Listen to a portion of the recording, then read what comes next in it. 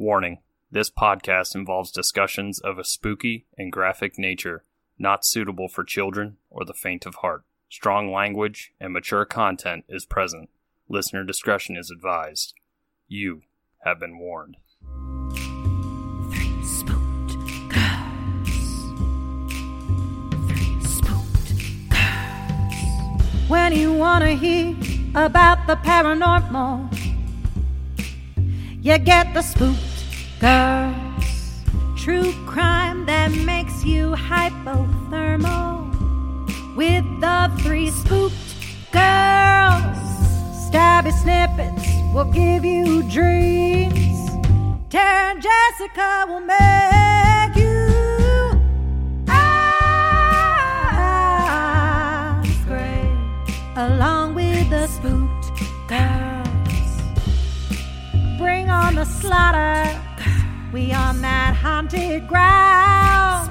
Spooked girls. The three spooked girls.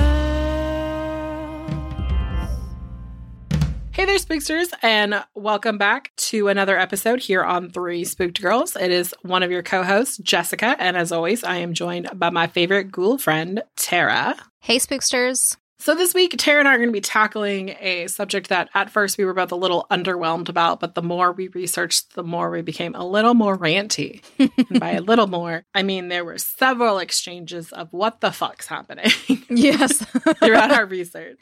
We're going to be talking about the very interesting case that surrounds the mysterious death of Brittany Murphy. And if you don't know who Brittany Murphy is, you will by the end of this case. And if you didn't know who she was, you're probably just really young. Probably. That makes sense. Because I was like, how the fuck do you not know who she is? But then I realized we're old now, so. It's true. But before we jump into the episode, we're going to talk a little bit of business, and then we're going to do a promo break, and then we're going to get right into it. Mm-hmm. So if you want to hang out with us on social medias, you can do that by using the handle at Three Spooked Girls, and that'll get you Facebook, Instagram, and Twitter, and that'll get you to our like page on Facebook. If you want to hang out with us and interact with us on a more daily basis, we have an amazing Facebook group. It's Three Spooked Girls Official. We have done a Secret Satan in there. We're getting ready to do a Secret Santa. There's a lot of fun memes and just a lot of like camaraderie that happens in there. We also just started a book club. Mm-hmm. This month we're reading the book The Shadows by Alex North. So if you want to catch up, I mean, it's like literally the 5th as we record this and I'm kind of in chapter 1, but I noticed like some people are in chapter 14 and I'm like, okay, I got to get my ass in gear. Same. So if you want to be a part of that, go ahead and join there. If you want to help support the show, you can do so by heading over to patreon.com// Three Spooked Girls, or check out the link in the link tree below. For as little as $1, you get a bonus episode each month, which comes to you on the last day of the month, and they're pretty fun. Mm-hmm. We've been doing some really fun things. The last one we did was Halloween themed. We did the history of Halloween, and if you join for as little as $1, you get all the backlog on that. And for $2 and up patrons, you get 3 bonus episodes a month. You get the end of the month, all tier 1. You get 2 Jessica Slaughter's movie reviews and plot lines, which is affectionately known just as Slaughters, because as you can tell, it's a very long name and very hard to put on things. And if you're a $5 and up patron, you get video content and get the newest installment on Patreon, which is our Haunted Grounds, which is brought to you by Tara. And she discusses some spooky, haunted, possessed, crazy thing that always freaks me the fuck out. And then she talks to us about a new caffeinated beverage each month. So it's a learn situation. Yes. And if you're a $10 and up patron, you actually get to pick a topic that you want us to talk about here on the show. Those are called patron selects. We do them about twice a month. Tara and I pick one each and go, or whichever one is next and whoever has a stabby open. So yeah, if you want to support the show, you can do that. On December 5th of this year, we are going to be doing something a little different. Tara and I decided that since COVID is happening and people out there are craving to be around each other but can't because we have to stay social distanced because we don't want people to get sick, we are going to have a virtual hangout party for Krampus Day, which is December 5th. You can attend for $5. That's the entrance fee. And we are donating all our proceeds to Toys for Tots this year. We want to be able to bless some families that are in need. We understand that right now in this country, times are a little tough, and there are families out there who want to be able to give their kids an amazing Christmas. And we as a show want to be able to do that and help out. So if you want to be part of that, go ahead and go get your ticket. It's in the link tree below on our website. Lots of places you can find it. It's going to be a fun day. You can stop by for as much time as you want. We're going to play games. We'll probably do like a Q&A like we did with our Potterversary. We're going to just be doing a lot of fun things. So make sure you check that out. And it's for a great cause. Yeah. So before we get started and jump into tonight's episode, we're going to take a quick promo break. We'll be back in just a minute. Are you looking for a history podcast to grab some quotes for a last-minute paper? Or maybe your presentation on Jane Eyre needs a punch-up? Then do not listen to us. Do not. Like, we're begging of you. I'm Ashley. And I'm Kelsey, and we host Make It Modern, a podcast where we talk about history, literature, and all things made before the year 2010, in a way that would probably be frowned upon by any teacher. We basically delve into the past and stumble into the present. We discuss things like what type of rosé is appropriate for a medieval execution, and how we've all been Bingley'd one time or another. So if you love hearing about people, places, and things with so many issues they could be a Julia Michaels song, join us every Thursday on Spotify and iTunes. And be sure to follow us on Facebook at Make It Modern, and also on Twitter and Instagram at @MIM_podcast. Well, welcome back, Spooksters. Before we dive right in, I'm going to tell you what the drink of the week is, since we are getting in the holiday spirit here on Three Spooked Girls, because this month our theme really is about families. Because we did the Conjuring family last week. We're talking about Brittany Murphy, which is just a clusterfuck of family. Yes.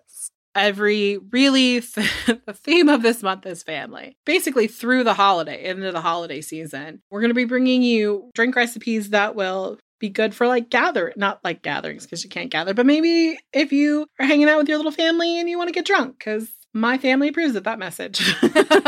So this week we are doing the cranberry Moscow Mule because I love Moscow Mules and nothing screams Thanksgiving Christmas to me like a good cocktail with cranberry in it. So you're going to need 8 ounces of ginger beer, 1 juice of a lime, or juice from 1 lime. There we go. A shot of vodka. You know I'm going to recommend Tito's for this.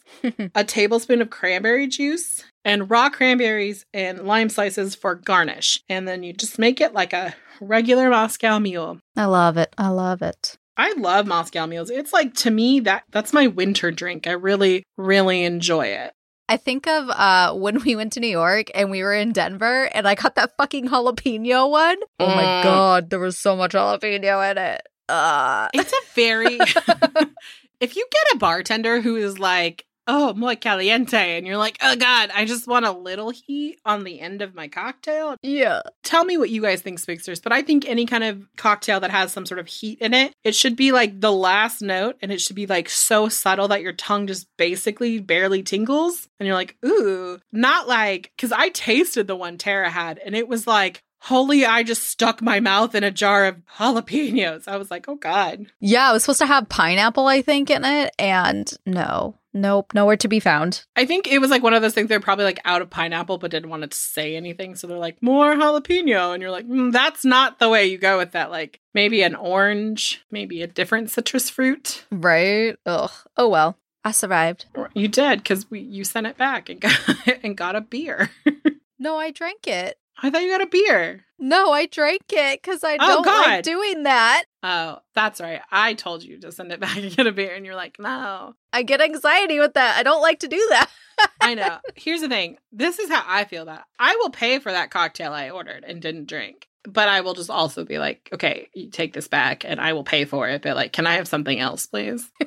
I should probably stop rambling and hand it over to Tara to tell us about the history of one fabulous and fantastic Miss Brittany Murphy. Yes, but I do want to say something really quickly. I know probably new people are like, oh my God, shut up, get to the content, but it's important. I have to say this. So I had to go do a post office run the other day, and we got a card from 2 people. We got a postcard that was Star Wars themed from Jamie, and we got a cute Halloween card from Cheryl. So I just wanted to say an extra thank you because we were so fucking excited. I literally called Jessica and shoved them in the camera. It was a fun time. So So thank you. You guys made our day. No fucking lie, people. I thought something was bad that was happening. This is the afternoon. Tara doesn't just call me in the middle of the afternoon. Like, she'll text me, like, today. She's like, do you have a minute? Can we talk? No, like, she just straight called me. And I was like, my first thought is Little Bug is going to the hospital for something. She must have broken a leg. Like, something's happening. Matt, the intern, isn't answering his phone. Like, what the fuck is happening?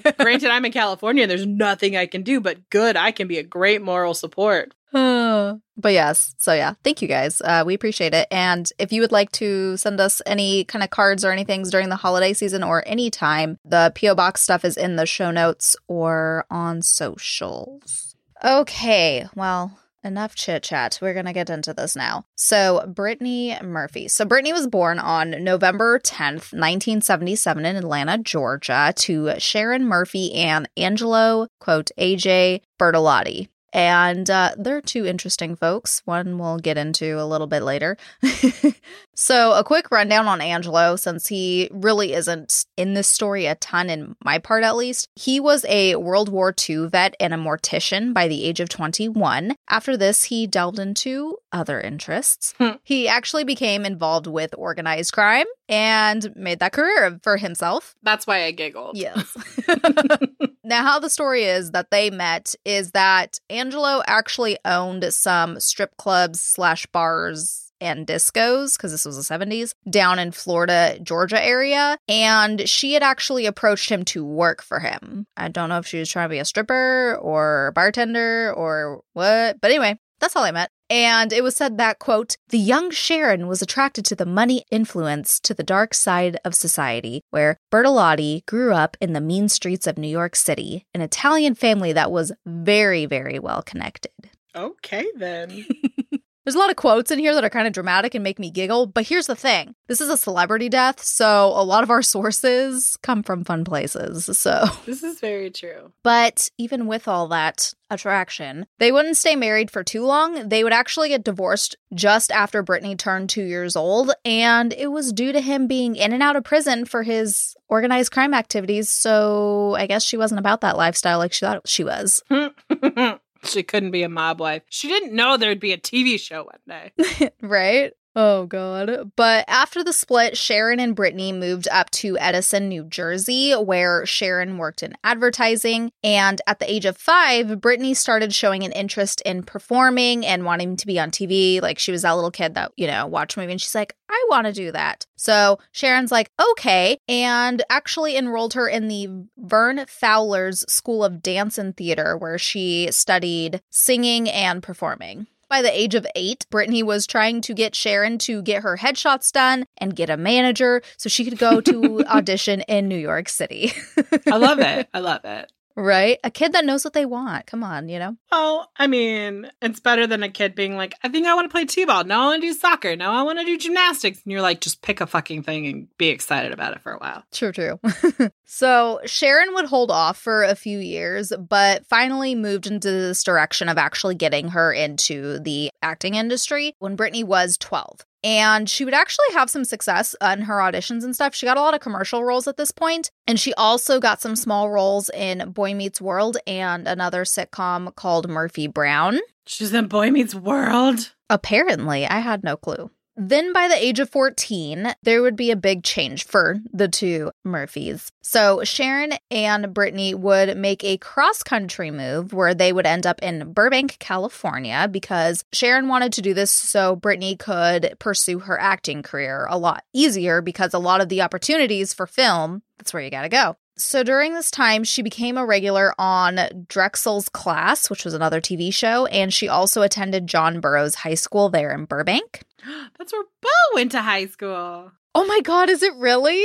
Yeah. Oh, that's so funny. Now, Brittany's breakthrough role would be Ty in Clueless, which I think a lot of people in our age group loved this movie, or at least liked it, or at least watched it once kind of thing on your radar. I loved it as a preteen. I haven't watched it in a long time, but I'm assuming I still love it. I don't know. It's just one of those movies that was like very iconic 90s. Now, something a little more about Sharon and Brittany. They were said to have a really close relationship all of Brittany's life. Makes sense. Sharon was a single mom raising her daughter, that they would, be close type of thing. Now, as far as the dynamics, you typically hear two different things. One is that the pair was more like best friends versus being mother-daughter type of dynamic, and that they described as being, quote, soulmates with each other. It's very Lorelai and Rory. That's true. Cannot relate, but it's fine.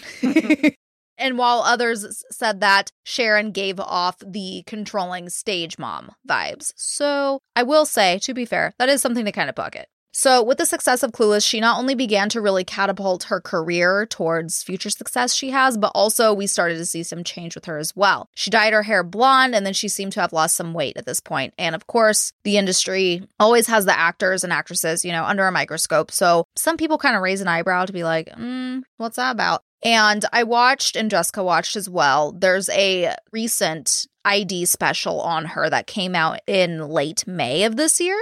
Overall, I liked it, but there was something that bothered the fuck out of me when I was watching this. There's a lot of somethings that bothered the fuck out of me. This was like one of the first ones. So when they were talking about her in Clueless and her appearance, there was this dude whose name I didn't write down because I was like, fuck you. He was like, and this is a quote, "She was typecasted as the fat, plump brunette." I'm sorry. No, she was not fucking fat. No. Someone tried to not rationalize, but be like, okay, devil's advocate, he's putting it this way because in the 90s, super stick thin was beautiful and all of that shit. But It's like her and Alicia Silverstone, and they were all like the same size, basically. Well, you have to look at it like Brittany Murphy is also like several inches shorter than Alicia Silverstone. Yeah, she's 5'2". She's tiny. Right. And so they probably weighed the same in reality. And Brittany looks like a normal teenager. Yeah. But I think what it is that like in the movie, she's supposed to be, it's kind of like, what is it? The Jan effect on Grease, like where they have the girl who's supposed to play like the overweight,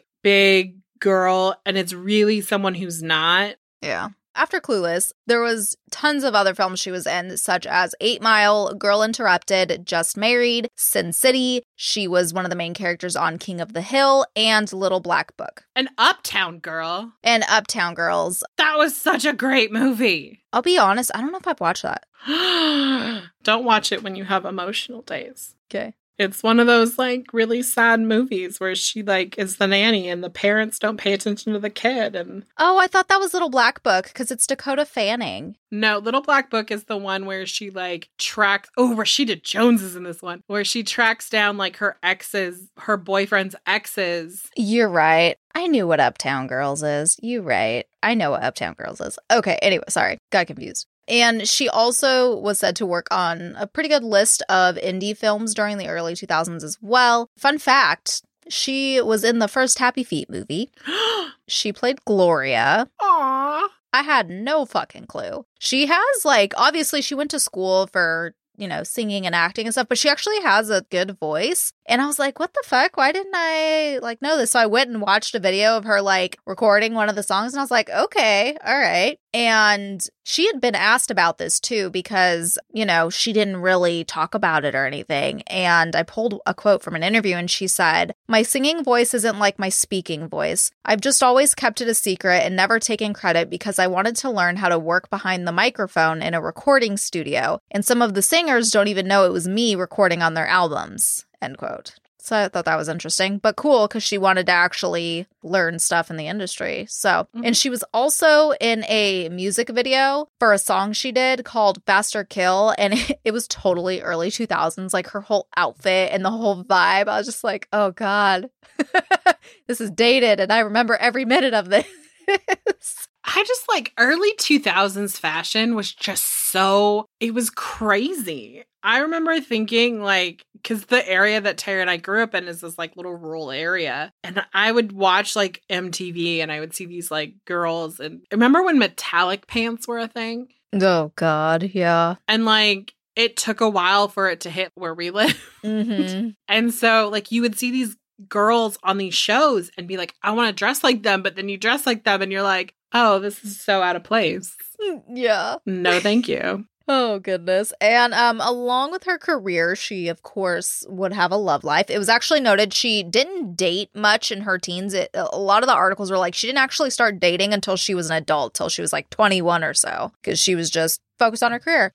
She did date some of her co-stars from her projects. She dated Eminem briefly, apparently, which I had no clue. That's amazing. Right. And ones that, if you guys do know about her, this one's not a shock. She also dated Ashton Kutcher for about 6 months. It was so funny to see him so young. There was a clip I was watching of them, and she was like, yeah, we became really good friends. And it was about 10 or so months after the movie ended, that's when we started dating. Because I guess like people were giving them shit about it or something. I don't know. I don't remember. And I'm just like, okay. I just saw his face. I saw the same clip, and like his face was like, bitch, don't lie. Like, we've been dating for a long time. You could tell that like they probably had been like dating for a bit, but like weren't necessarily like in a relationship. Because she started off like he was such a good buddy, and just the look on his face like, wait, am I in the friend zone again? Like, I'm so confused. And she would actually have 2 engagements prior to the husband she ended up having. The first was a Hollywood talent manager. His name was Jeff Kowatnitz. I don't know. Sorry. They were only engaged for like 4 months in 2004. And then the other one would actually be a production assistant that she met on the set of Little Black Book. His name was Joe Macaluso, and that was in 2005. With that, we are going to cue in another key person into this story, who is a piece of work. I'm going to have Jess give you guys some context on Simon before I continue on with our story here. Okay, so a little background on Simon. So his name is Simon Mark Monjack, and it's spelled like it sounds, like Monjack. Monjack was born on March 9th, 1970 in Hillingdon, Middlesex, England.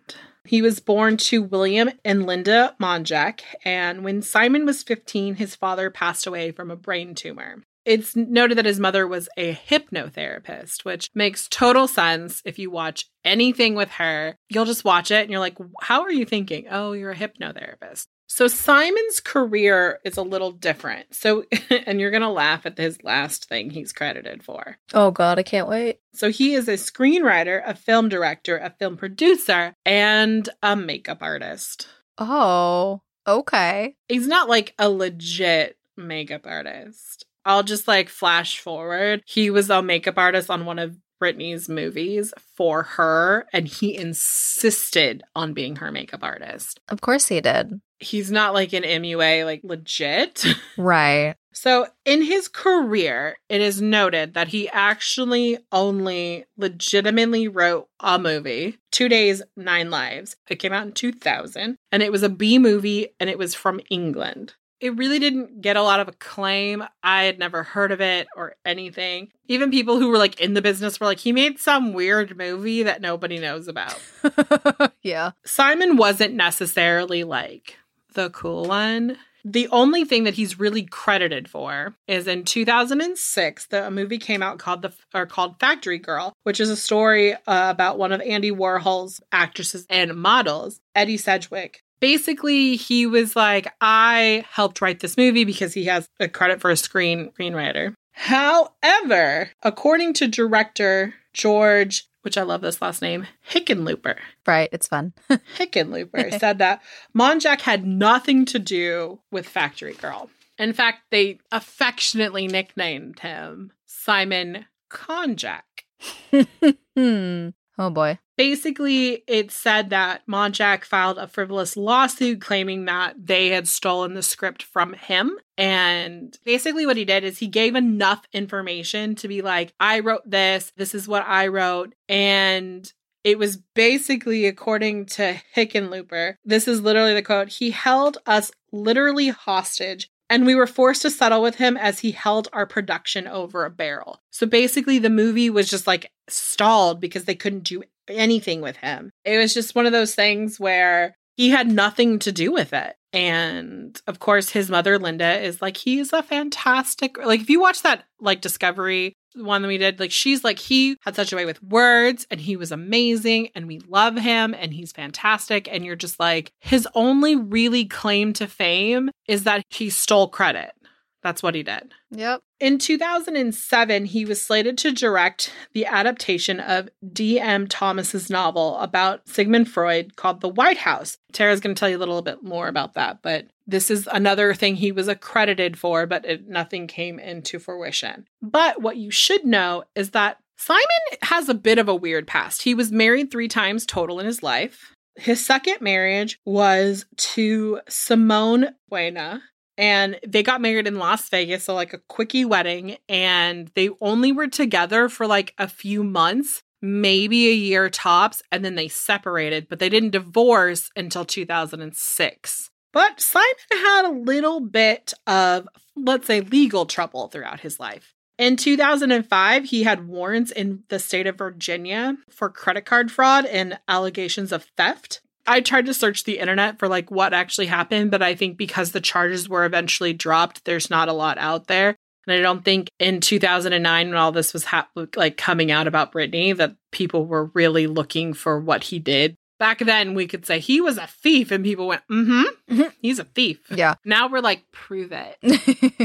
In 2006, Coit's Bank, which is a private bank that was founded in 1962 and is now part of the NatWest Group's wealth management division, successfully sued Simon because he had been evicted out of 4 homes and he owed $470,000. So they sued him and he was having to pay that. And that was in 2007, which is a very important year to remember in regards to Simon. And then 2 more interesting things happened in 2007 for him. In February, he was arrested because his visa had expired. Yeah. Mm-hmm. And he actually spent 9 days in jail at that time, and he was facing deportation. But obviously he did not deport, and we will talk about why in a minute. Mm-hmm. Mm-hmm. And then his ex-wife that same year would sue him because in the divorce, he was supposed to pay her like $50,000. Oh. Because like his marriage to Simone was like really fucked up. Basically, Simone had all of this money. She was like a TV host in England. You'll notice something about him is that he's very whirlwindy. Like, oh my God, I love you. Let's get married. Like that's kind of his thing. And they got married and he moved into her house because he had no money. And when he moved into her house, he like instantly became a slob, started leaving shit everywhere. And she was like, absolutely fucking not. And they separated.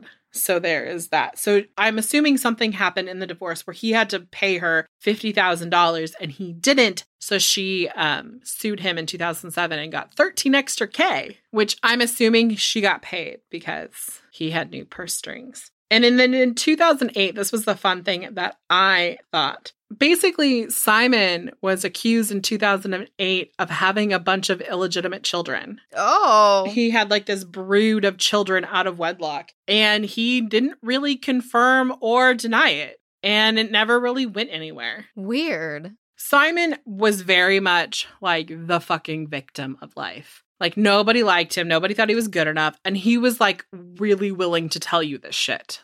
And because of that, I think he was just like, oh, this is one of those accusations they're just saying because, you know. Poor me. Mm-hmm.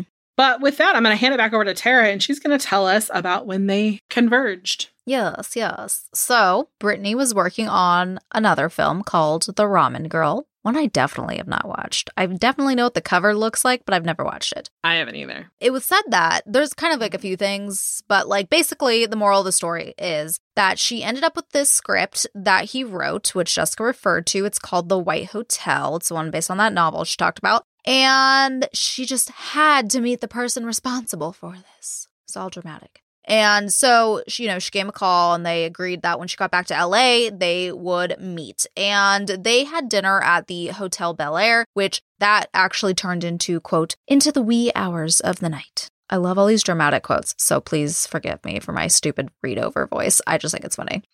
No, it's great because it's like all like Access Hollywood shit.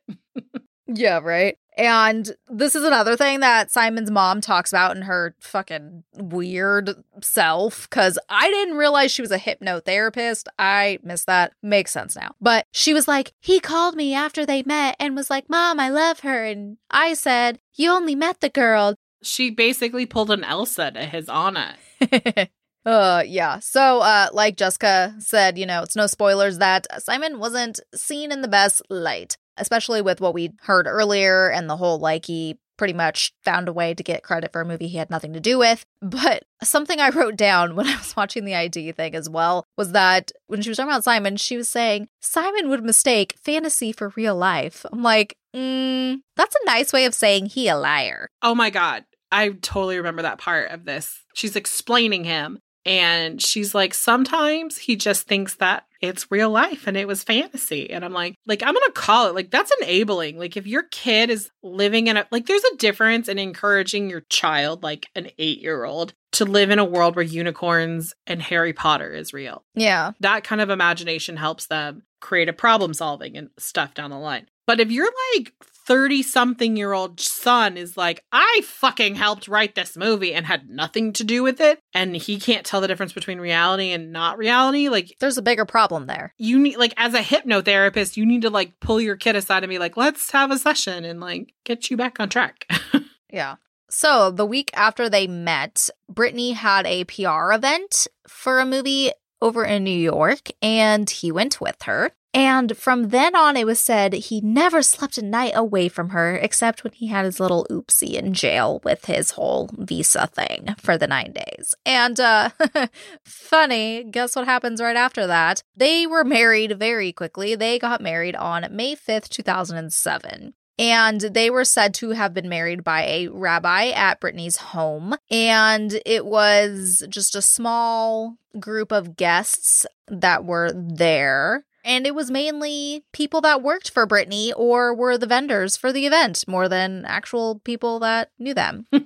Nobody liked him. Nobody wanted to come. I could legitly thinking if I was marrying someone that people were like, you shouldn't marry. And I looked out at my guests and there was the caterer and the DJ and my assistant and my mom. Am I making the right choice here? I might need to reflect. Literally, his best man was her driver. So there's that. That should tell you something. What? Yeah. Goddamn, Brittany Murphy. Love is way blind with this situation. Because, that was the thing. At first, people would say, she would act so in love with him. And, it's just this whole fucking thing. And I'm just like, okay, I don't get it, but okay. But this is matching his previous marriage. So, first things first, what do you think happens? Simon moves in with Brittany in the house she had owned. Which, fun fact, oh my God, it was the home that Britney Spears lived in with Justin Timberlake. Brittany Murphy bought it in 2003. I heard that and I totally forgot they lived together because, at the same time, do you remember that they lived together, but they pretended they weren't having sex? Yeah. They were Brittany's I'm going to be a virgin till I get married. Then they moved in together and everyone was like, are you sleeping in separate bedrooms? Because I'm confused. But I will say, hashtag justice for Brittany. Fuck, come on. It's true. But anyways, moving on. So Brittany Murphy, not Spears. Brittany Murphy purchased the home in 2003, like I said, and she had purchased it for $3.8 million. And I will mention real quick, after everything that happens, it actually got sold for almost $20 million because they had done a lot of upgrades and shit. Holy shit. Yeah. It was 19.8 million, I think, but almost $20 million. Crazy. And it was also said that a lot of stuff were saying that Sharon immediately moved in with them after this. So I'm assuming she lived somewhere prior to this. But in my brain, with how things were with them, I would have assumed she was already living there before Simon moved in. So that's was a little muddy for me. For what I could understand is that Sharon hit a hard time about that time and they were so close. Brittany probably was I want to be my own person. I want to have my own place because that's what you do as an adult. And then her mom hits hard time and her mom supported her all this other time. So she's of course, move in with me, Mom. Move in with me and my creepy new husband. Yes. And what that hard time was, Sharon actually went through a battle of breast cancer. So, of course, Brittany is going to be there for her mom and take care of her and whatnot. Mm-hmm. And it was also noted that Simon had a slew of health issues himself, including seizures, sleep apnea, and a rumored minor heart attack, which I'll get into later. But pretty much any time they needed her, she was there. Even though she was this tiny little 5'2", 115-pound girl, her husband's very much bigger than her. Like, if he was having a seizure or whatever, she'd be right there trying to, like, help him not, hurt himself or anything like that, make sure he was okay, everything. So she was just a very, very loving person and very, like, nurturing and stuff from what I gathered. But Simon was said to have isolated her very, very badly from any of her friends and things like that, and that he was so controlling. He had to have a say over every motherfucking thing. Like Jessica mentioned, he did her fucking makeup for a movie. So that's just a little bit. That basically, if there was a script or a project that he was like, he didn't want her working on, she didn't do it. And it was also during this time she had lost a little bit more, she had lost some more weight. So there was rumors that she was using like hard drugs, such as cocaine with Simon. And there would also be some problematic behavior when she finally would be able to do a project. And basically, people would notice she looked high and then she would keep forgetting her lines, or she would be demanding, like, all of these things that, yes, when you were kind of like higher up, sure, they might put up with some bullshit, but now, not so much kind of thing. Right. And it had said, like, before, she wasn't really, like, a diva. She wasn't really, right, like, one of those type of people. And then all of a sudden she was. Yeah, he very much changed her in that aspect. And then it was also said by either a production manager or a director, I can't remember exactly which one, that, like, yeah, it was a known thing that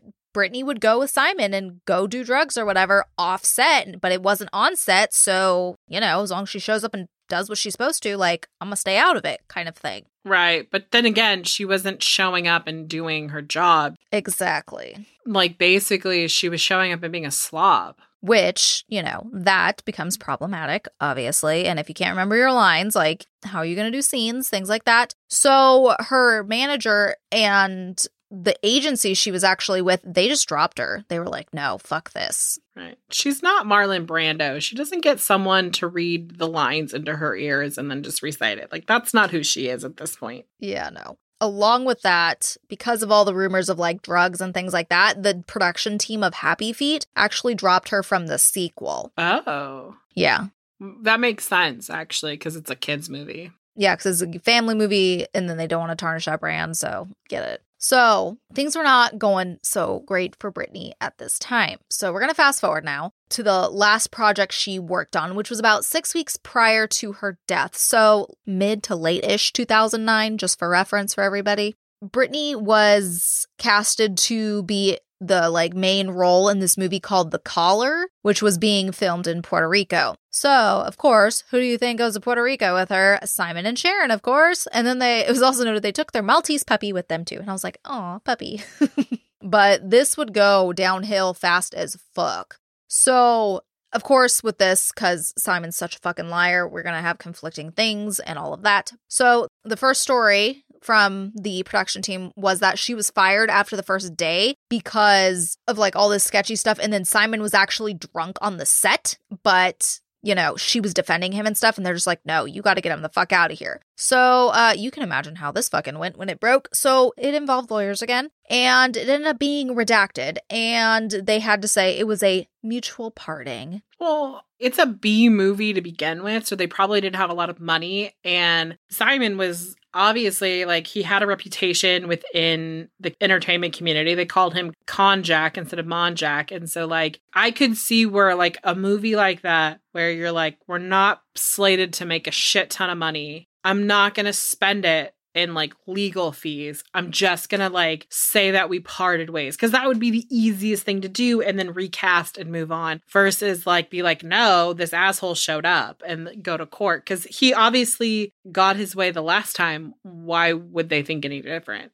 Oh, yeah. No, I totally don't blame them. It's more reason why I have attitude with it is because it's like, of course he's doing this bullshit again to get what he wants and say what he wants. Right. And there's a couple in that documentary. Sorry, I keep bringing that up, but it was a good special. It was. There was some people in the entertainment industry, obviously, in this, and they were just like, on top of the nickname, he was just known as a liar and super shady. So, like, tread carefully, pretty much, is what they were saying about him. Oh, yeah. they all knew that. Everyone knew that. That's why no one wanted to be around him. People were legitimately concerned about Brittany Murphy because they were like, she's hooked up with this dude. And then they were watching her career fall apart and everyone knew who was doing it. There was no like fucking ifs, ands, or buts about it. They're like, he's doing this. He's pulling the strings in her world and she's falling apart. Oh, yeah. Yeah, absolutely. And there was a really good article done, or really in-depth article done that I read from the Hollywood Reporter, because Simon actually talked to this guy that wrote it. And according to Simon, Brittany was unhappy when she realized that The Caller was actually a horror film. If you look it up, it says it's like a supernatural horror. Mm-hmm. And she was under the impression when she took the role that it was a thriller. Oh. And that's why she left. Because Simon had told this guy who wrote this article that Brittany had said, quote, "There's too much Santeria in it, and it was spooky. She told me, I've been offered lots of horror movies, but I've never done them, and I'm not going to start now," end quote. And that, like I said, she just pretty much decided, like, when they tried to cause shit with banning Simon from set, she's like, okay, that's the last straw. Bye. I honestly, like, I call so much bullshit on that. Oh, I do too. Because of the fact that, like, at this point in time, she was basically, like, other than, like, King of the Hill. Well, that show had just ended, so everything was like, she needed it. Right, like, because, I mean, I think King of the Hill went past that time, but I think there was, like, a season break. Like, I want to say that there was, like, in between. So she probably wasn't getting a paycheck at that moment. Yeah, it ended in 2010. So, yeah. Because they replaced her, I want to say.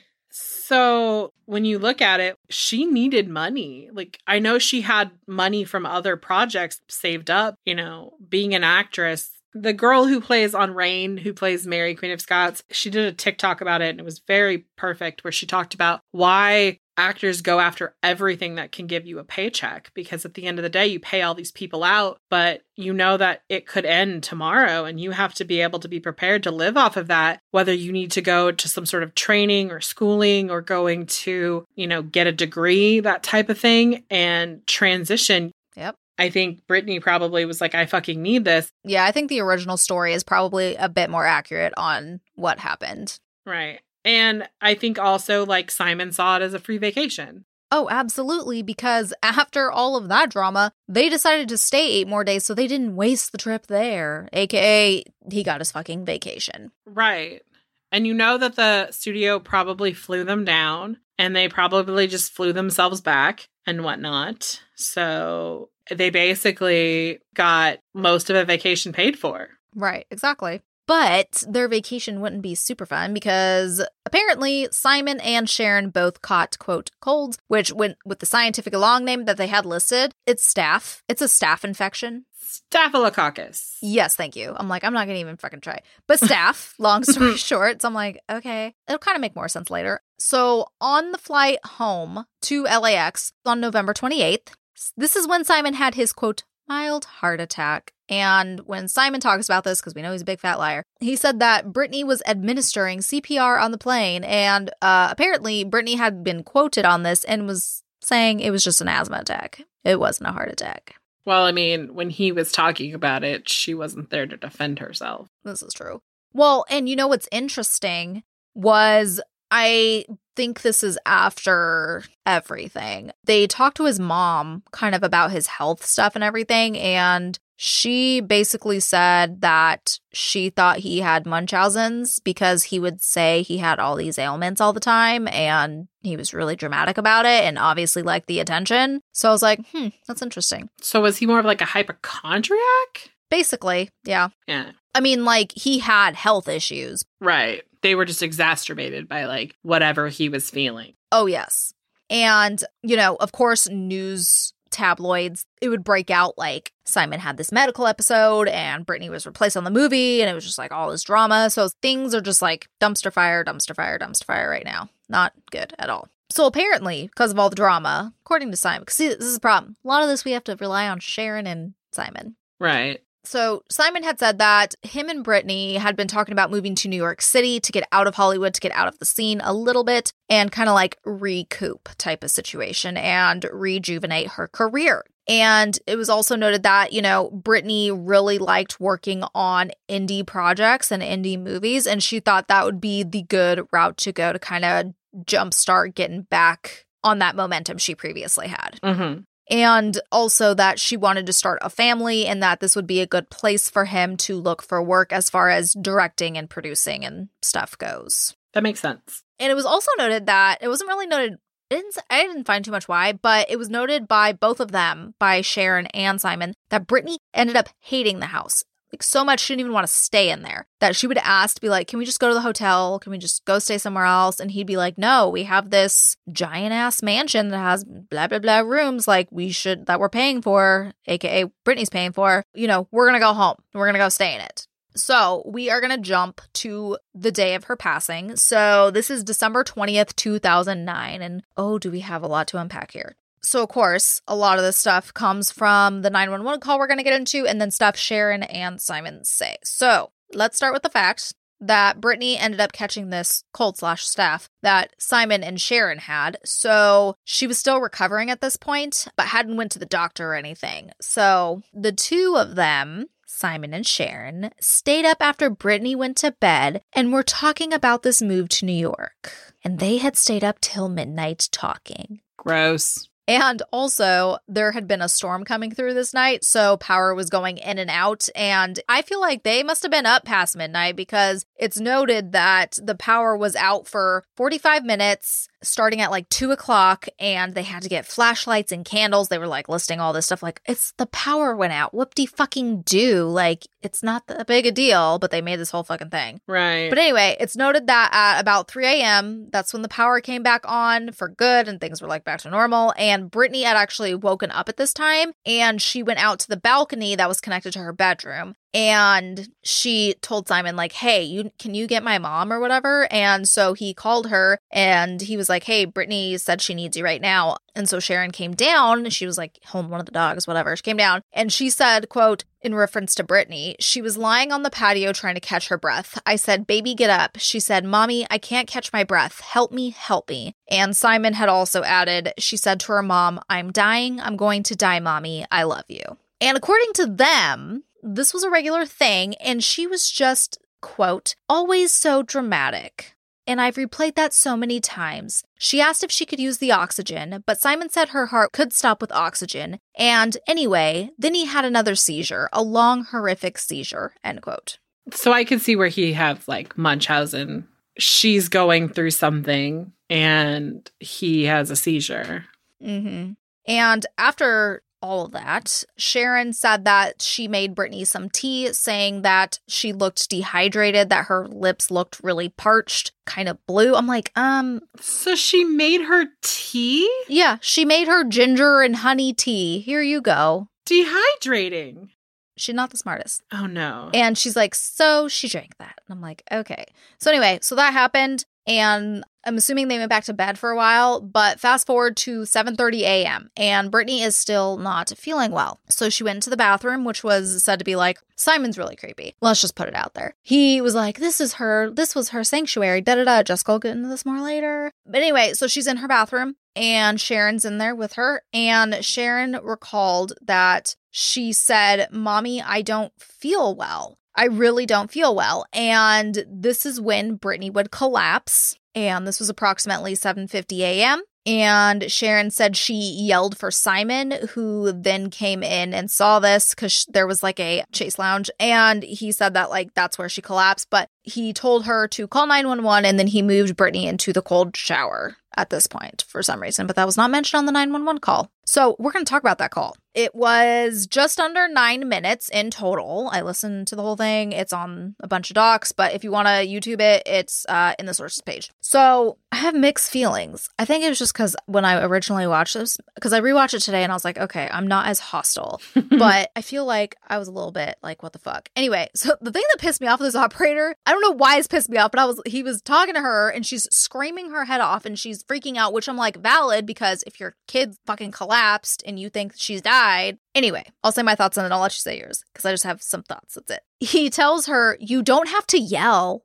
And I'm just like, you could try to be I know he's trying to calm her down, but I'm like, wrong verbiage. I'm sorry. Wrong verbiage. I get it. But I don't know. Just rubbed me the wrong way. I get it. Because, like, I listened to it too. And I was like, okay, he's really just kind of like very direct. But they have to be. I get it. They have to be. No, I understand. But Sharon was like all over the fucking place. Like, one minute she's oh my God, my daughter's dying. And then she's like, hey, honey. And you're like, the Jesus H. Christ just happened here. What in God's creation did your personality switch? I'm super confused what's going on right now. Right. I know in that ID thing, it was very cut. So I don't know. Did you go to like the whole 9-minute thing and listen to that or no? I listened to I skipped around on it. Okay, yeah. Like, I get it. But some people, because of that, because she's so all over the place and, like, calm one minute and freaking out the next, like, some people think she was overacting to, like, compensate. We'll get to that probably in theories and stuff. But it's like, one, disclaimer for anybody at us. Obviously, we're not going to judge how somebody reacts to trauma because, like, especially because not being in that situation, we can't say how we would feel, you know? And even so, it differs per people. But I do have one thing to add at them. At least I know how to do CPR properly because I used to have that up to date for my old job. So, oh my God. That pissed me off so much. That was the one thing about the tape that I just was like, I could not wrap my head around is like, I could understand his frustration with her because he's like, he's going too slow. And she's like, he's only counting every other. And he's like, no, he needs to count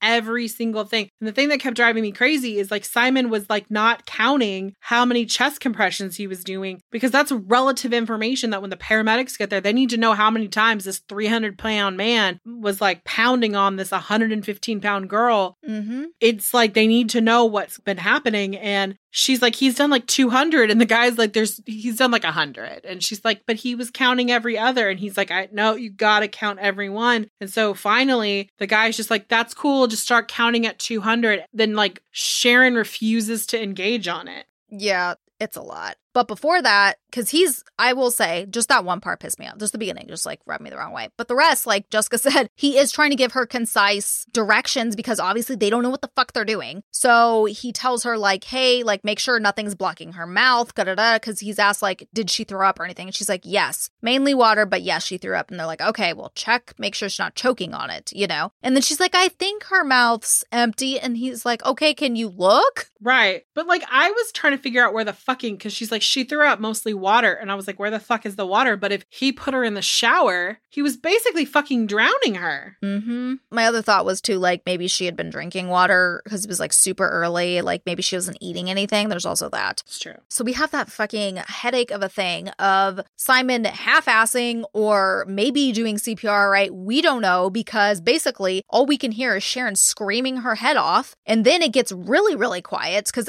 I don't know if she's went to a different room, went downstairs, what, but it gets like dead quiet. Operator's like, hello, like, what the fuck? And, you know, then we get to the part where he's like trying to get him to count, whatnot. And then luckily, thankfully, the paramedics fucking get there. They got there at about 8 a.m. So basically the whole call, like that's just how long, like, just under 10 minutes they got there. And Brittany is still alive at this point. They said she did have a very weak pulse. So, of course, they rush her to the hospital. She was taken to Cedars-Sinai Medical Center. And sadly, she would die due to cardiac arrest at 10:04 a.m. Now, I want to paint a picture for you guys real quick. When the authorities get here, because this is a little bit problematic, a little bit.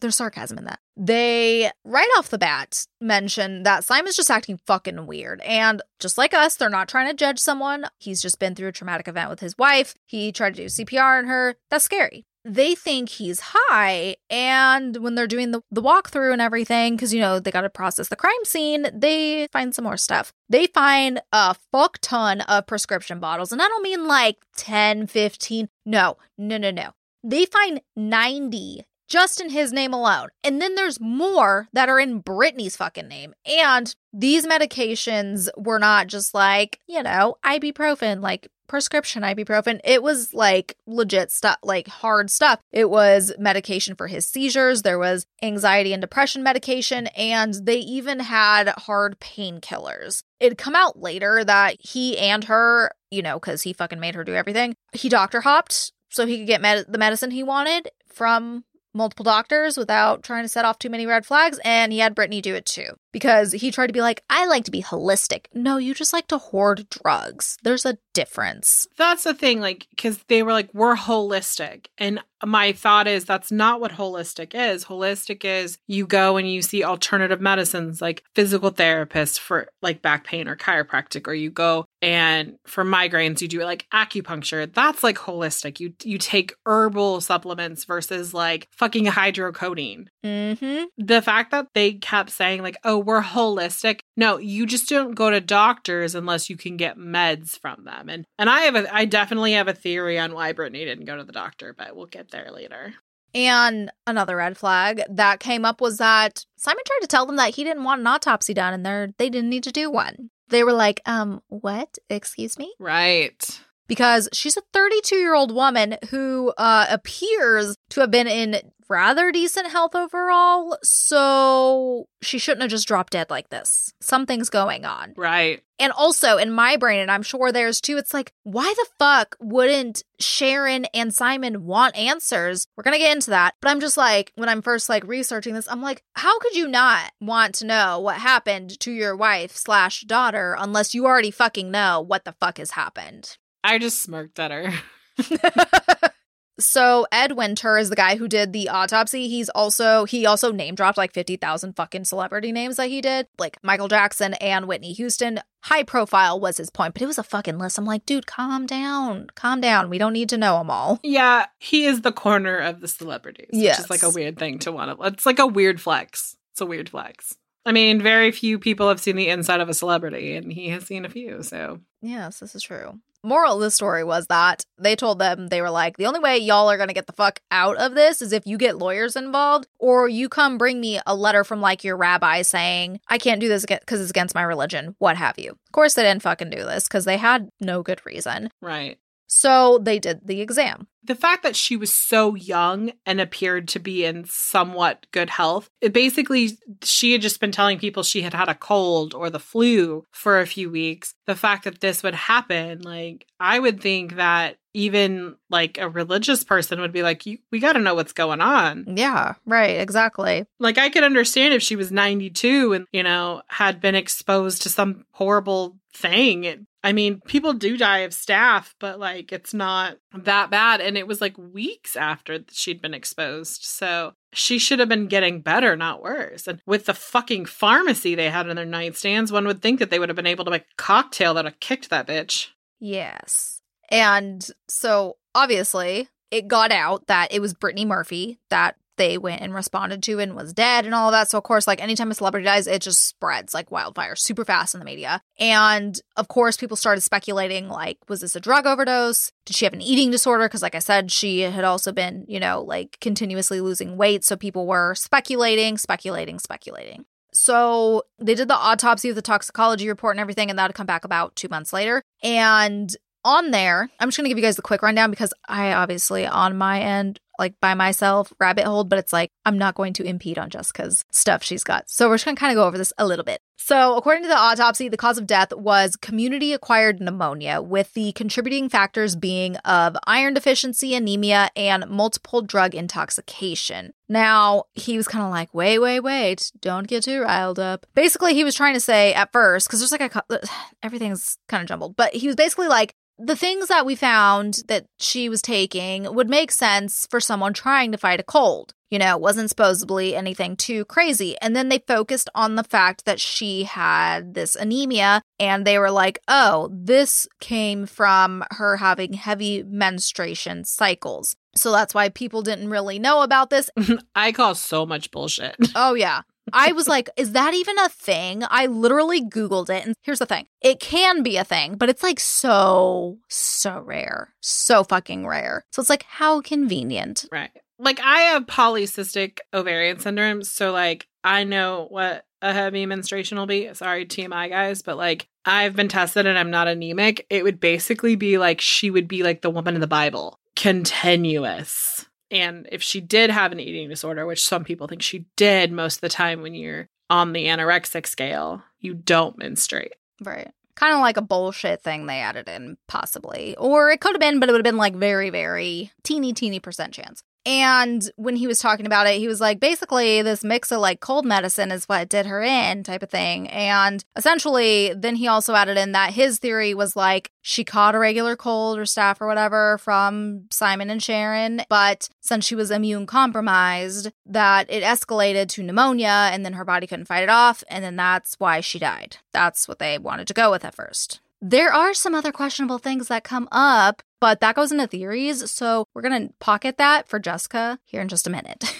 or a little later, I should say. But yes, so people who are screaming at your phones, car radios, whatever, don't worry. We didn't miss it. There's more. It's going to be coming a little later. So they would actually have the service fairly quickly. The funeral for Brittany was on Christmas Eve, and she would be laid to rest at the Forest Lawn Memorial Park in Los Angeles. Insane. As someone who has helped plan 3 funerals, like, I get it that they have money, but like that shit takes time. Like, this shit was rushed. Mm-hmm.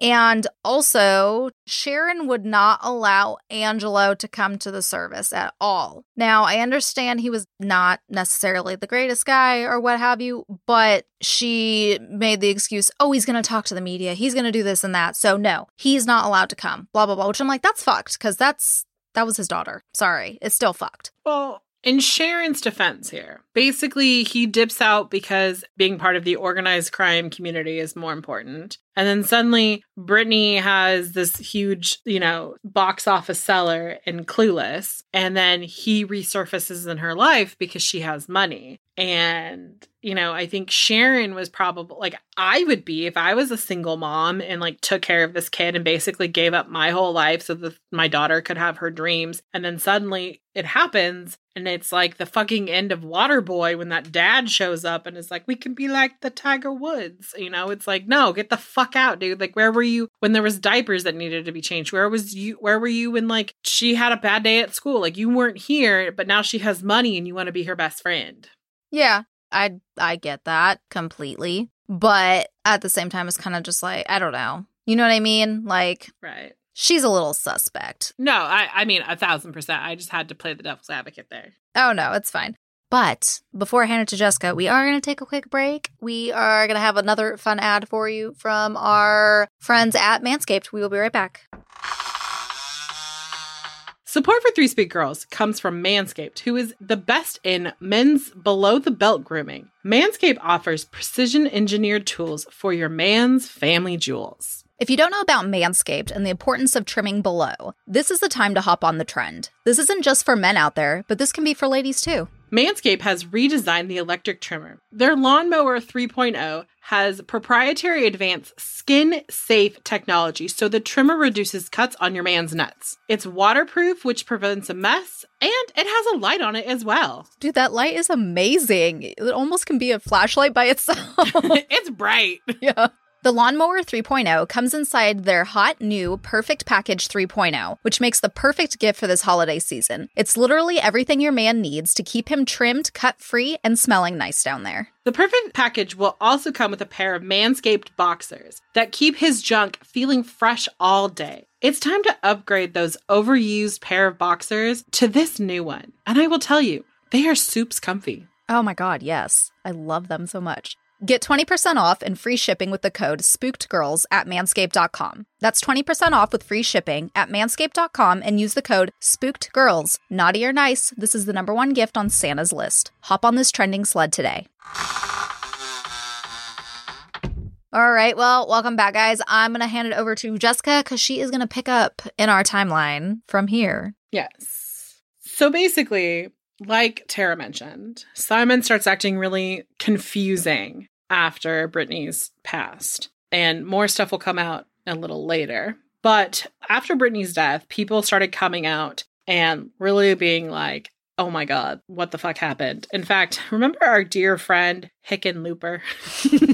Yes. From earlier, the guy that was the director that was pissed at him. He actually came out and publicly said, I only hope that this creep wasn't instrumental in her sad demise. So I think that that kind of proves at this point, people were like, there's something fishy with this dude. We need to look into it. So like most celebrities do when there's controversial. They end up going on talk shows to like talk it out. But he went on Larry King. And if you don't know who Larry King is because you weren't alive when he was, you know, being a lizard person on TV.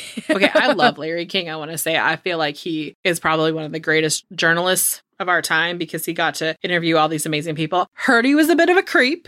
Little handsy, but like, you know, for the most part, I think he asked like some pretty amazing questions. Like he did the whole Ramsey case and shit like that. Mm-hmm. And I loved the fact that he did look like the lizard from Ringo. You guys remember that movie? Mm-hmm. But anyway, so Sharon and Simon go on Larry King. Mind you, Sharon is just a weird ball of emotions the whole time. And I get this. I grieve in a compartmentalized way. Tara knows this. I talk about it. I've talked about it in the past. I put it in little white boxes and just don't deal with it. These little like acrylic white boxes that like business cards come in. You know, that's just like how I visualize what I'm dealing with. Mm. And some people can't control their emotions. Well, Sharon is like, goes from like sobbing to laughing to crying to angry to like, and I'm like, okay, we have just gone the rainbow of emotions here. Like you have hit every spectrum. Yeah. But that's cool. Like just, you're on Larry King. And in fact, Simon will say later, people think we should be androids and just, you know, not, but like, it's like, no, you don't go on a show like that if you can't like get your shit together because you're trying to like defend your asses. So Larry King asks, why didn't Brittany go to the doctor if she was so sick that she died from this? And Simon is quoted saying, and I literally like messaged Tara the second I heard this, like I paused it and was like, what the fuck?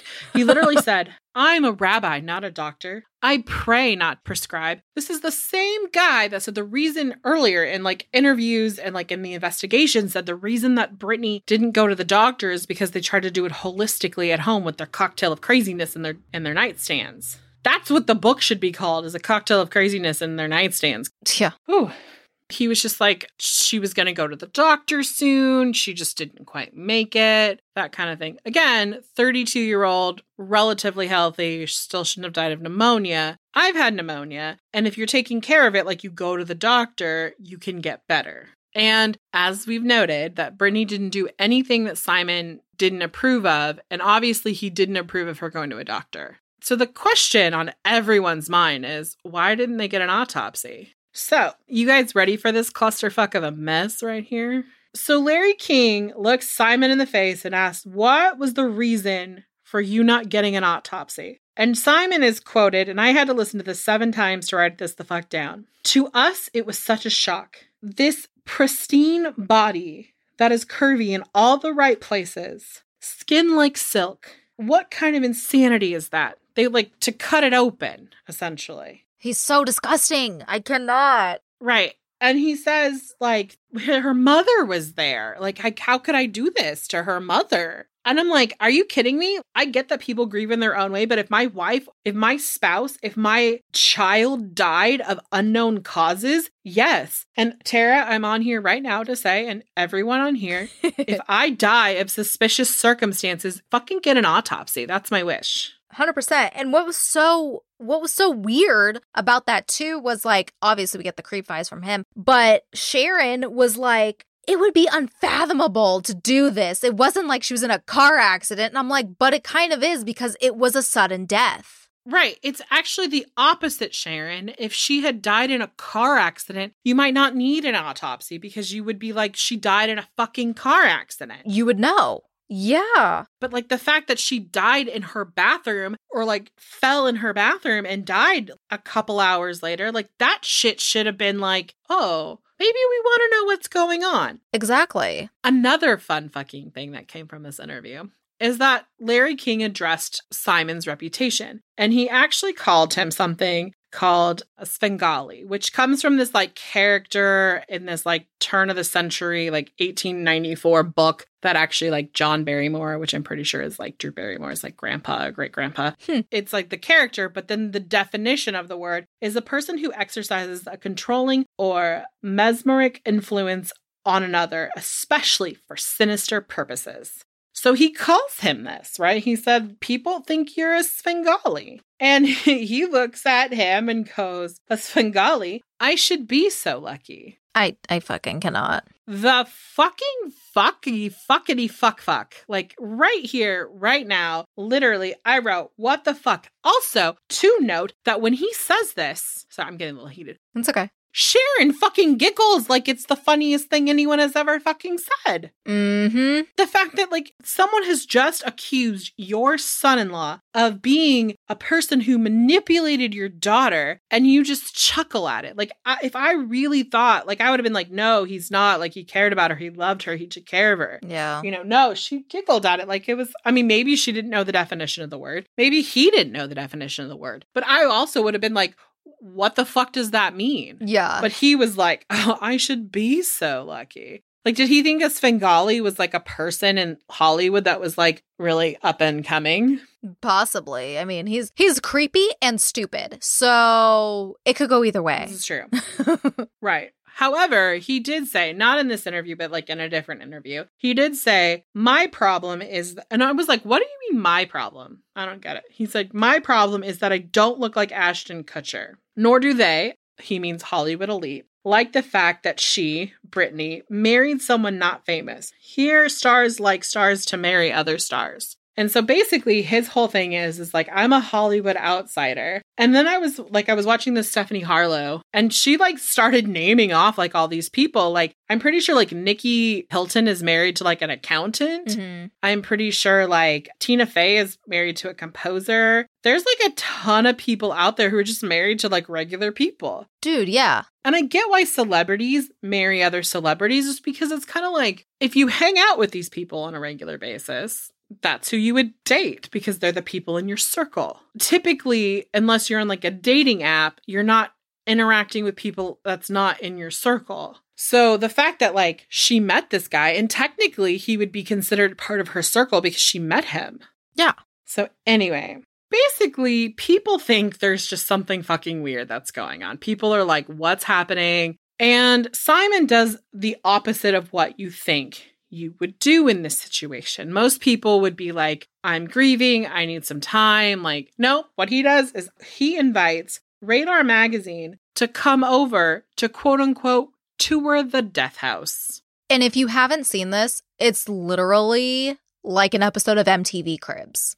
I know some of you are probably too young to know what the fuck that is, but basically that's what it is. I always wanted to be on MTV Cribs, let's be honest. Dude, me too. And then I had the illusion shattered when somebody outed JoJo for using a house that wasn't hers. What? That house was stupid.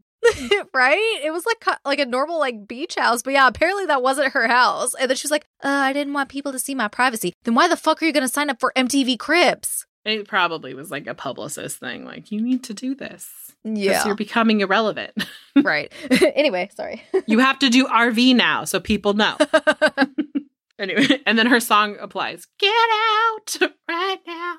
Anyway, so people were like, okay. And obviously Simon is still living in this house and he hasn't fucking cleaned it up at all. Okay, like I get that like people, when like someone dies and it's been like a couple of months, you don't like take their clothes out, but like you clean up their shit. You see pictures of her bathroom, and her bathroom is just fucking like atrocious. It looks like it hasn't been cleaned in forever. It has more products than Sephora can ever have. Oh, God, yeah. It's literally like every inch of counter, tub, like rim, everything is just covered in products. And he's talking about Brittany like she's alive and doing a press circuit. Yeah. She loved her makeup and her skincare and her hair products. And it's so great. And then they go into her closet and he like, obviously she went to these big fancy things. So she has a ton of beautiful clothing. And he's like, he picks up this, he's like, she's into Dior and Dolce and she's into like Louis Vuitton and like is listing Gucci, like all these things. And then he just like picks up a jacket and he goes, oh, I've never seen her wear this. It's so cute. I wonder why she hasn't worn it. And then like put it back. And I'm like, the fuck do you think she's coming? Like, do you think she's coming back, you insane person?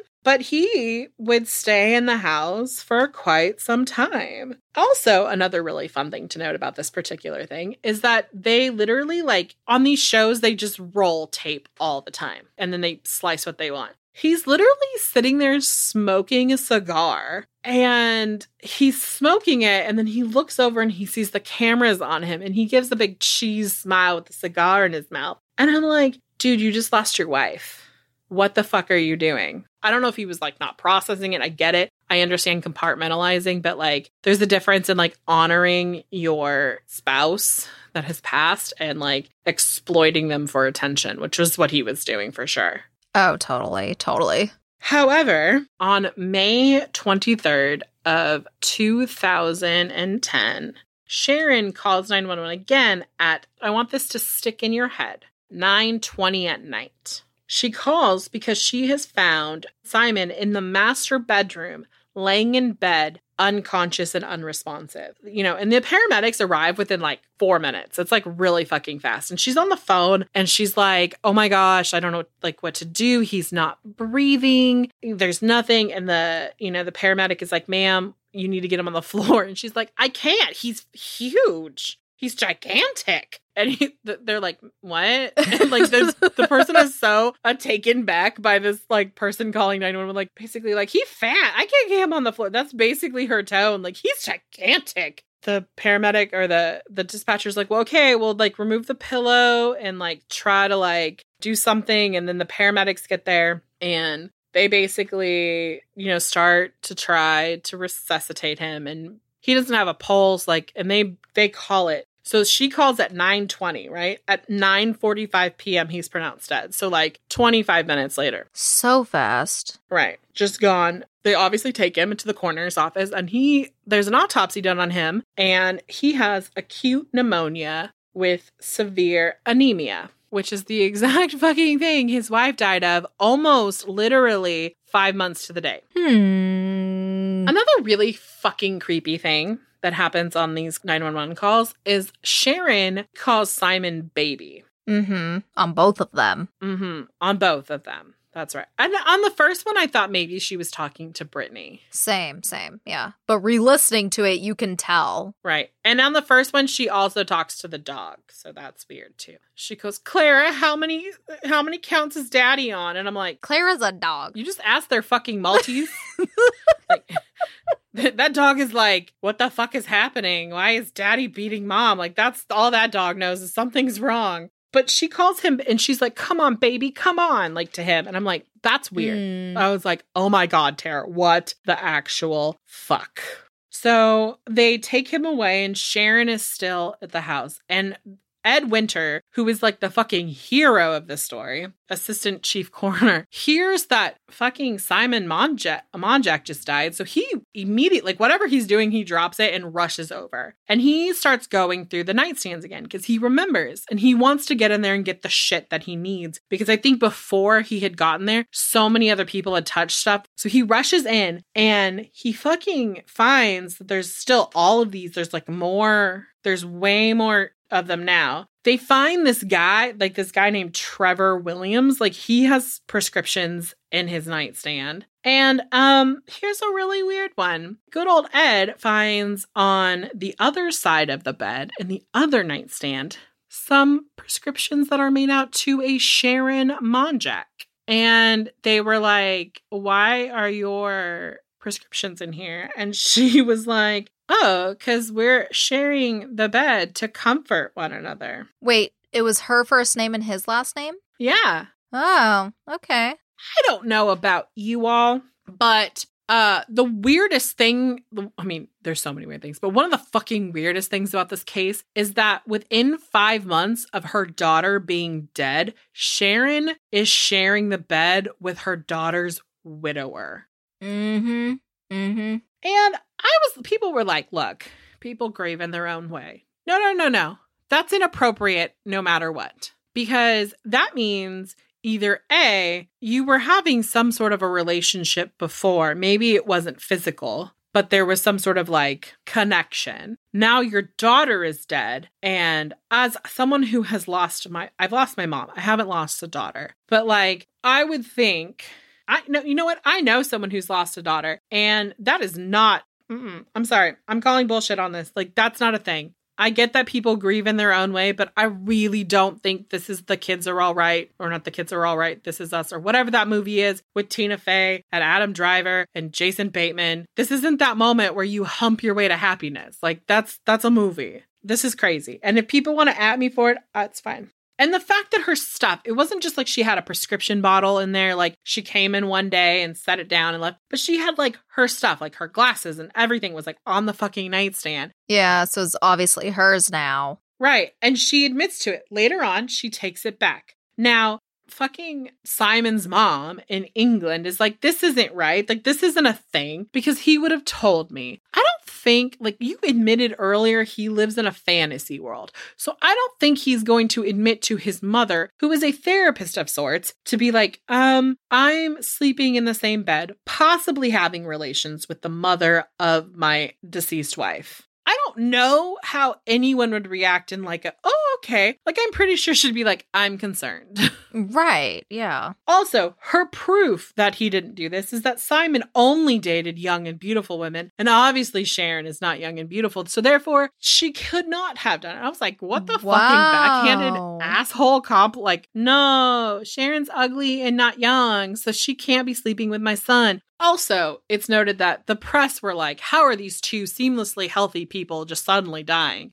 Simon was not healthy. He had a slew of issues. He had seizures. He had all these other things. So he died, which is so weird because he died of the same thing that Brittany died of. Like, it's so weird. Unless they're just like generically handing things out in LA County. Right. Yeah. But now let's start talking about conspiracy theories. Yes. We're going to start with Angelo, the dad. So he basically, like Tara said, wasn't allowed to grieve and come to the funeral and all this shit. And he wanted to know, like, he was demanding of Sharon, like, what the fuck happened to our daughter? Rightfully so. And obviously, like, he was carrying the energy that Sharon should have also had. Yeah. But didn't. Sharon was like, there's nothing to know. And he asked the question, like, he's the one who publicly asked the question, why wasn't she going to the doctor? Right. He looks into what the autopsy said, because there was an autopsy done. And it was the anemia he really stuck on. And one of the things that he rabbit holed down is that he found out that arsenic poisoning can cause anemia. He basically was like, I wonder if she was poisoned, and like arsenic is used in rat poisoning. So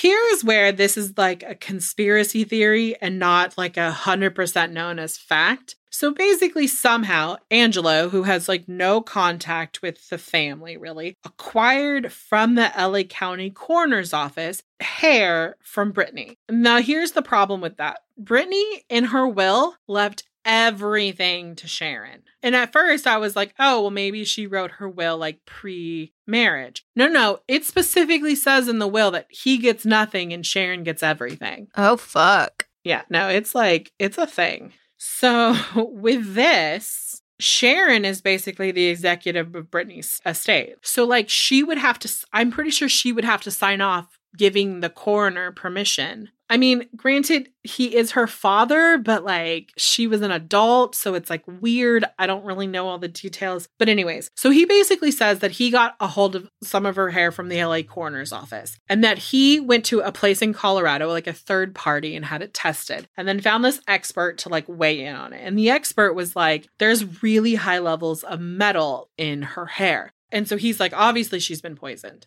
But here's the issue with hair. Your hair comes out of your follicles and it's dead. And basically it's like the reason why they tell you that like your hair holds on to things is because think about it as like a little time capsule of like what you put into your body. So they were like, okay, so if this was in her system for a while, it would show up in her hair. Problem is Brittany has like dark ass hair and she was blonde. So that means she's coloring her hair quite often. And who knows if she's like, because she's not working, if she's going to like a salon and like a lot of color has heavy metals in it. Yeah. It's a tainted thing. They ran toxicology against her tissue that they took during the autopsy and they didn't find any heavy metals. So that kind of put an end to that. So there's another conspiracy theory about mold. Yeah, this is a big one. The LA coroner's office investigated if there was mold in her system, which, spoiler alert, there wasn't. This would make sense. Like you have two people who die within a 5-month period. So they're thinking there has to be something in this house that's causing this.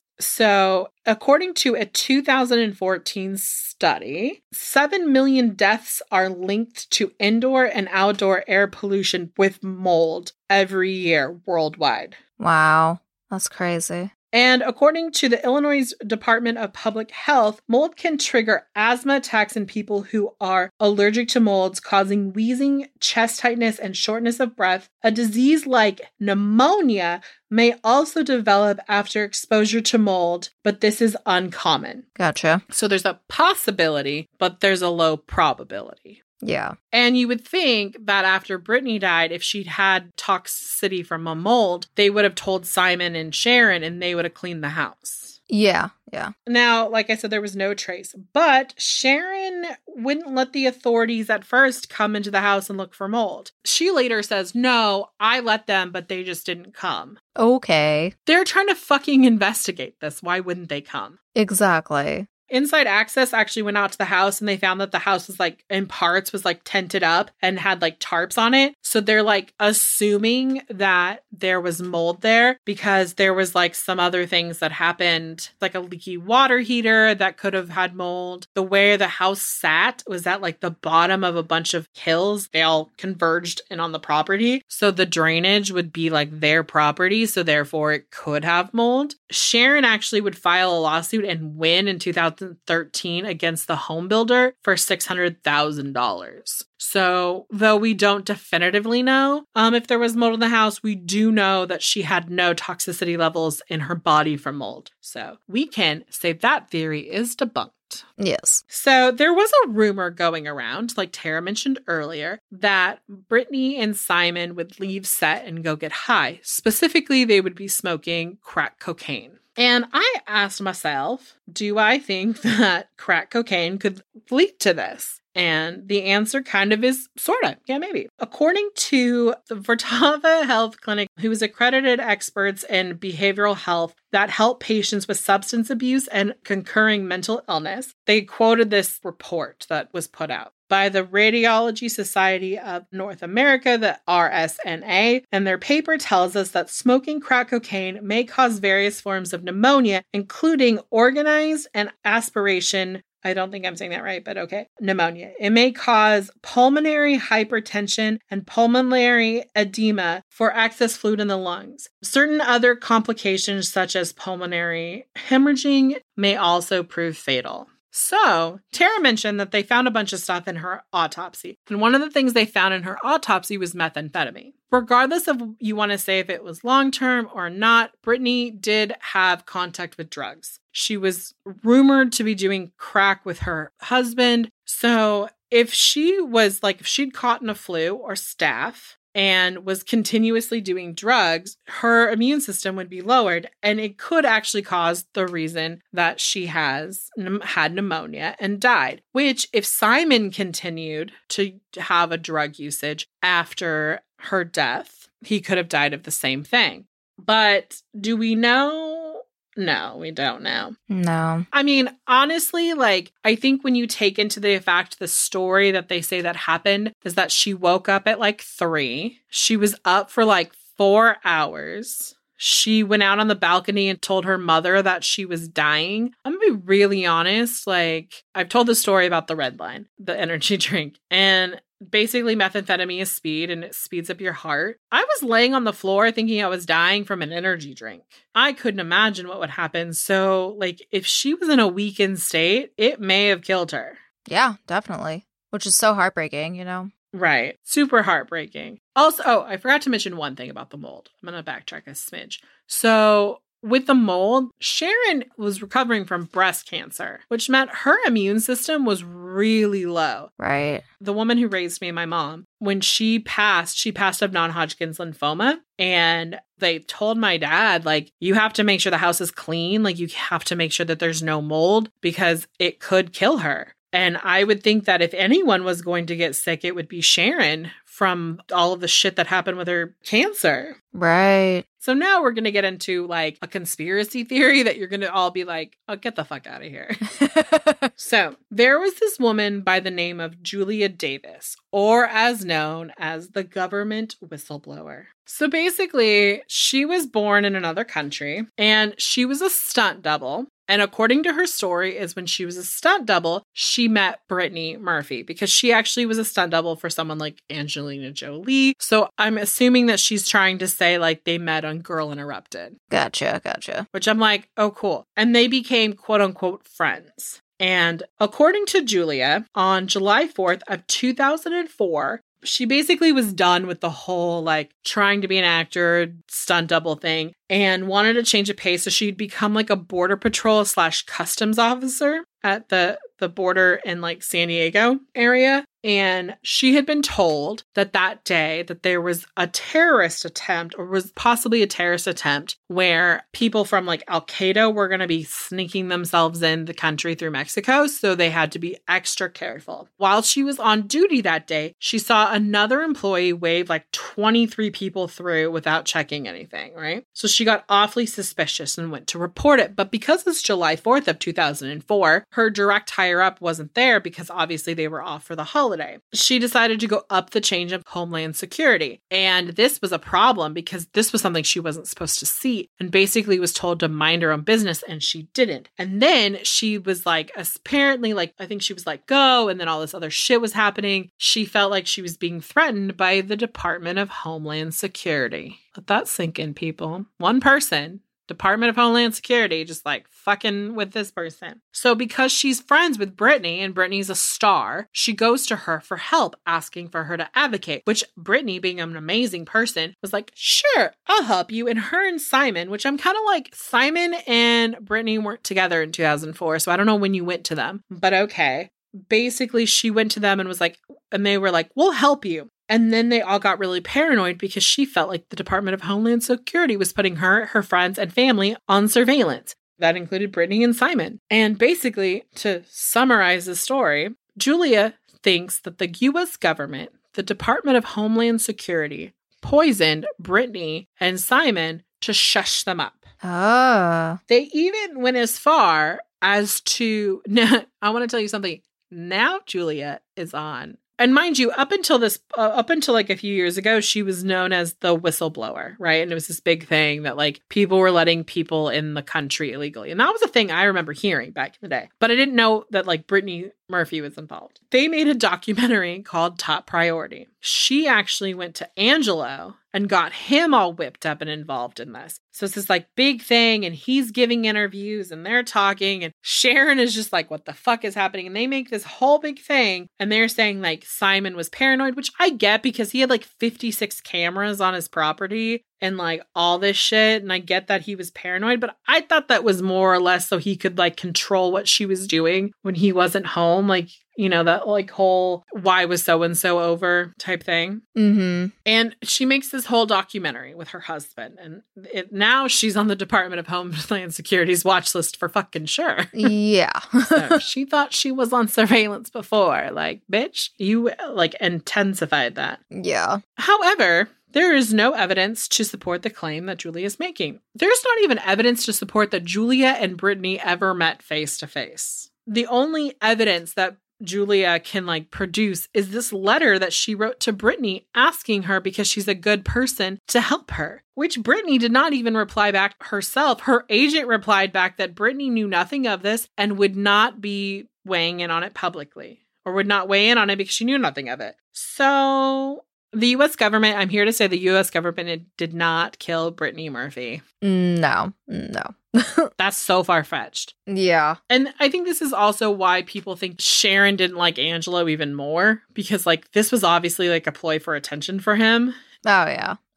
And obviously he can't comment on it anymore because he has deceased. But there's also the theory out there that I read, but it's really just kind of like conspiracy theories. Conspiracy theorists say is that Simon killed Brittany. That Simon basically killed Brittany to get rid of her so that he could get all her money and then found out that like he wasn't getting anything and seduced her mother and that she found out what he did and killed him in revenge for her daughter. It's very Lifetime-y. very Lifetimey. I'm pretty sure there's a movie, and I hope that's the plot. Probably. I mean, if you really think about it, like, he was shady as fuck. Like, he started, like, right after she died, he, like, started the Brittany Murphy Foundation and, like, started a fundraiser that was, like, $1,000 at, like, the lowest was, like, $1,000 per plate dinner. And then, like, people, like, Googled the shit out of that and realized he never registered it as, like, a nonprofit or a foundation, and he had to cancel it, and then was trying to whip up another thing right before he died.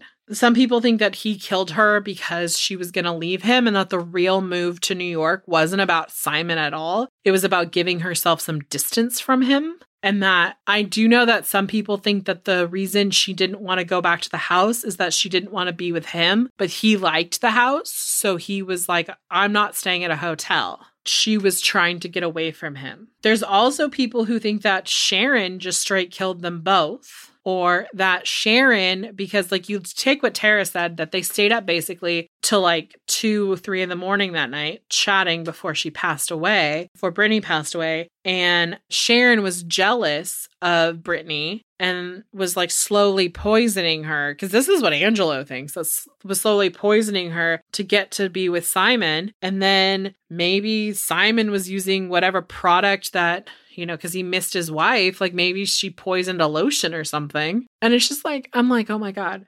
Honestly, and this is the thing that even the Ed Winters, the assistant chief, said, there wouldn't be any reason to do like exhume her body and do more testing now because so much time has passed. Yeah. Even when the Angelo was like pushing this in like the teens, we're never really going to know what happened unless like Sharon finds a confession note or something. But I honestly think what happened is that Brittany died because she basically died of cardiac arrest. And I think it was drug related. I also think she may have had an eating disorder that lowered her immune system. I mean, I think so many women who are in Hollywood today, or I mean, it's a little different now because like we've accepted different body types in 2020. Like you look at Lizzo, like Lizzo 10 years ago would not have been a thing. You had to fit like stereotypic, like Brittany was trying to be that like size 0, 95-pound little beauty. Like you look at people like Hilary Duff, for instance. People got really concerned about her because she lost weight. And I think a lot of times it's like when actresses lose weight dramatically in their face, people automatically assume that they have an eating disorder. Yeah. Because like Hilary Duff lost all the weight in her face, but I don't think her body changed.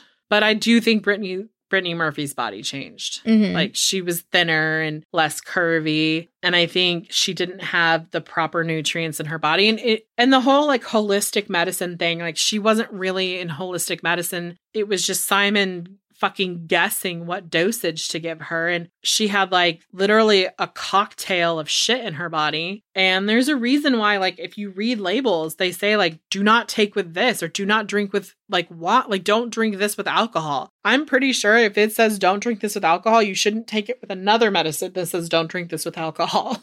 I mean, that's just like, I'm not a doctor and that's not medical advice, but like, that's just, in my opinion, you shouldn't take any medication without directly consulting a doctor and getting like a prescription or getting told like, this is the amount you should take. And a medical doctor. And I mean like somebody who has a state board of some level that is looking at them and that regulates their license. Other than that, like your aunt, your like cousin who, you know, does yoga, like, no. Someone who has some sort of license that governs them, that holds them accountable to you. Ask those people. So now comes the fun part of the episode where Jessica gives her opinion of what she thinks happened. I honestly think she died of a drug overdose. I think she had pneumonia because I just looked it up. You can get pneumonia. And I think her heart just gave out. I honestly think the reason she waited to go to the doctor is that she probably had been doing a bunch of heavy drugs. And Simon didn't want her to go to the doctor to get blood tests. Because it would come out. Because they would come out that Brittany Murphy. I mean, granted, like HIPAA laws. But you know, stuff always gets leaked. Like, it always happens.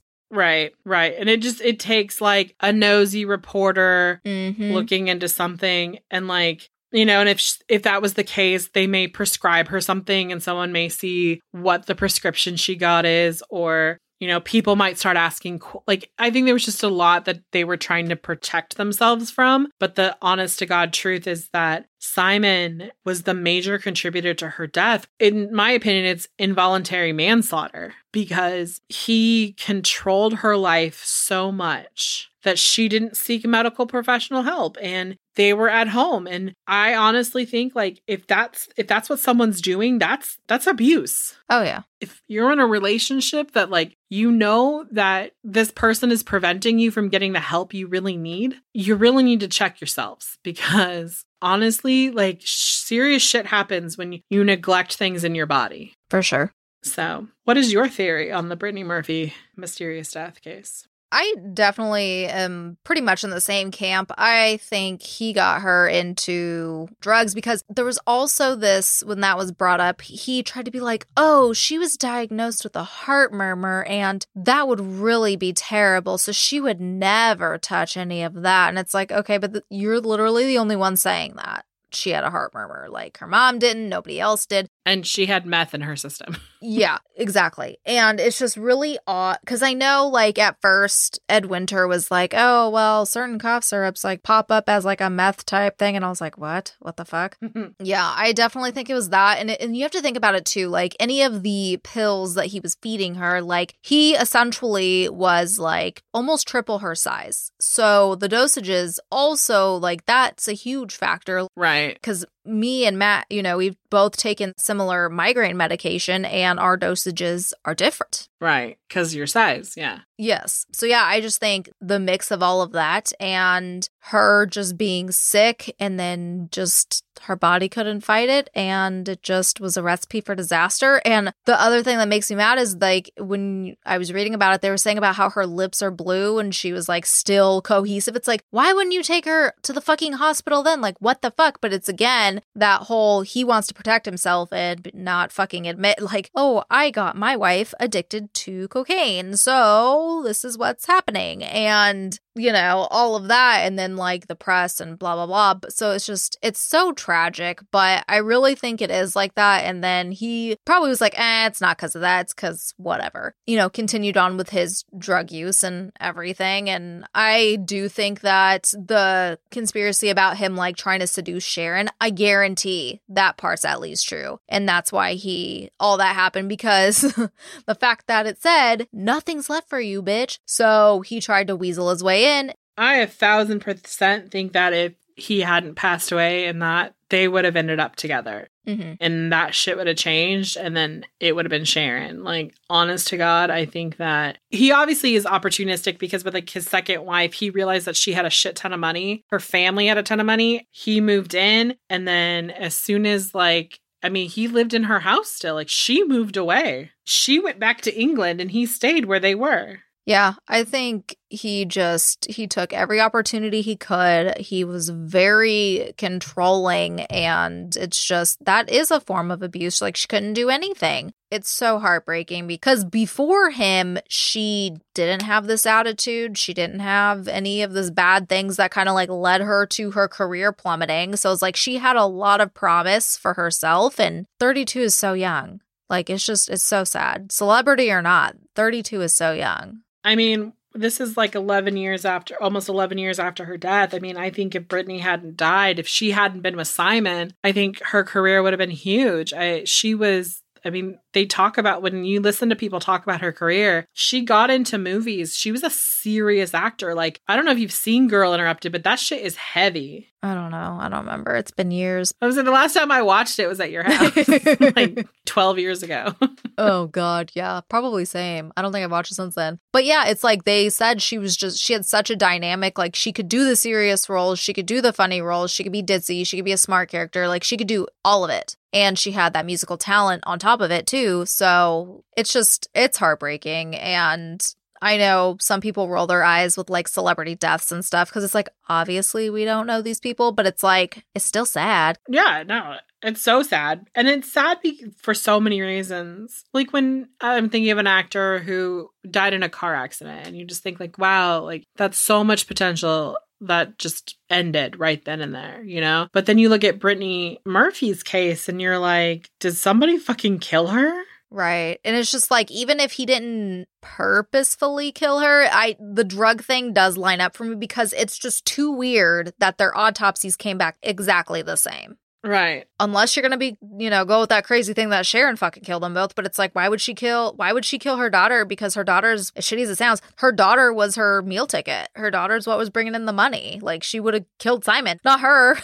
Right. I mean, and like there's also a theory that the reason Sharon killed her and then killed him is because when they were talking about going to New York, they were talking about going to New York without Sharon, and Sharon freaked out. I don't think that would have happened. I think Sharon could have moved back on her own or stayed in that house or whatever. I think the bottom line is that Brittany died. She died of an overdose. If you want to call it pneumonia, that's fine. Like, technically my dad died of pneumonia, but like he also died because of his dementia. There's always an underlying thing, and sometimes that underlying thing doesn't make it on the autopsy. And it kind of did, like the multiple drugs. It doesn't say multiple prescription drugs. It says multiple drugs. And so if she was taking methamphetamine and then also taking like other shit for her cold. All bad.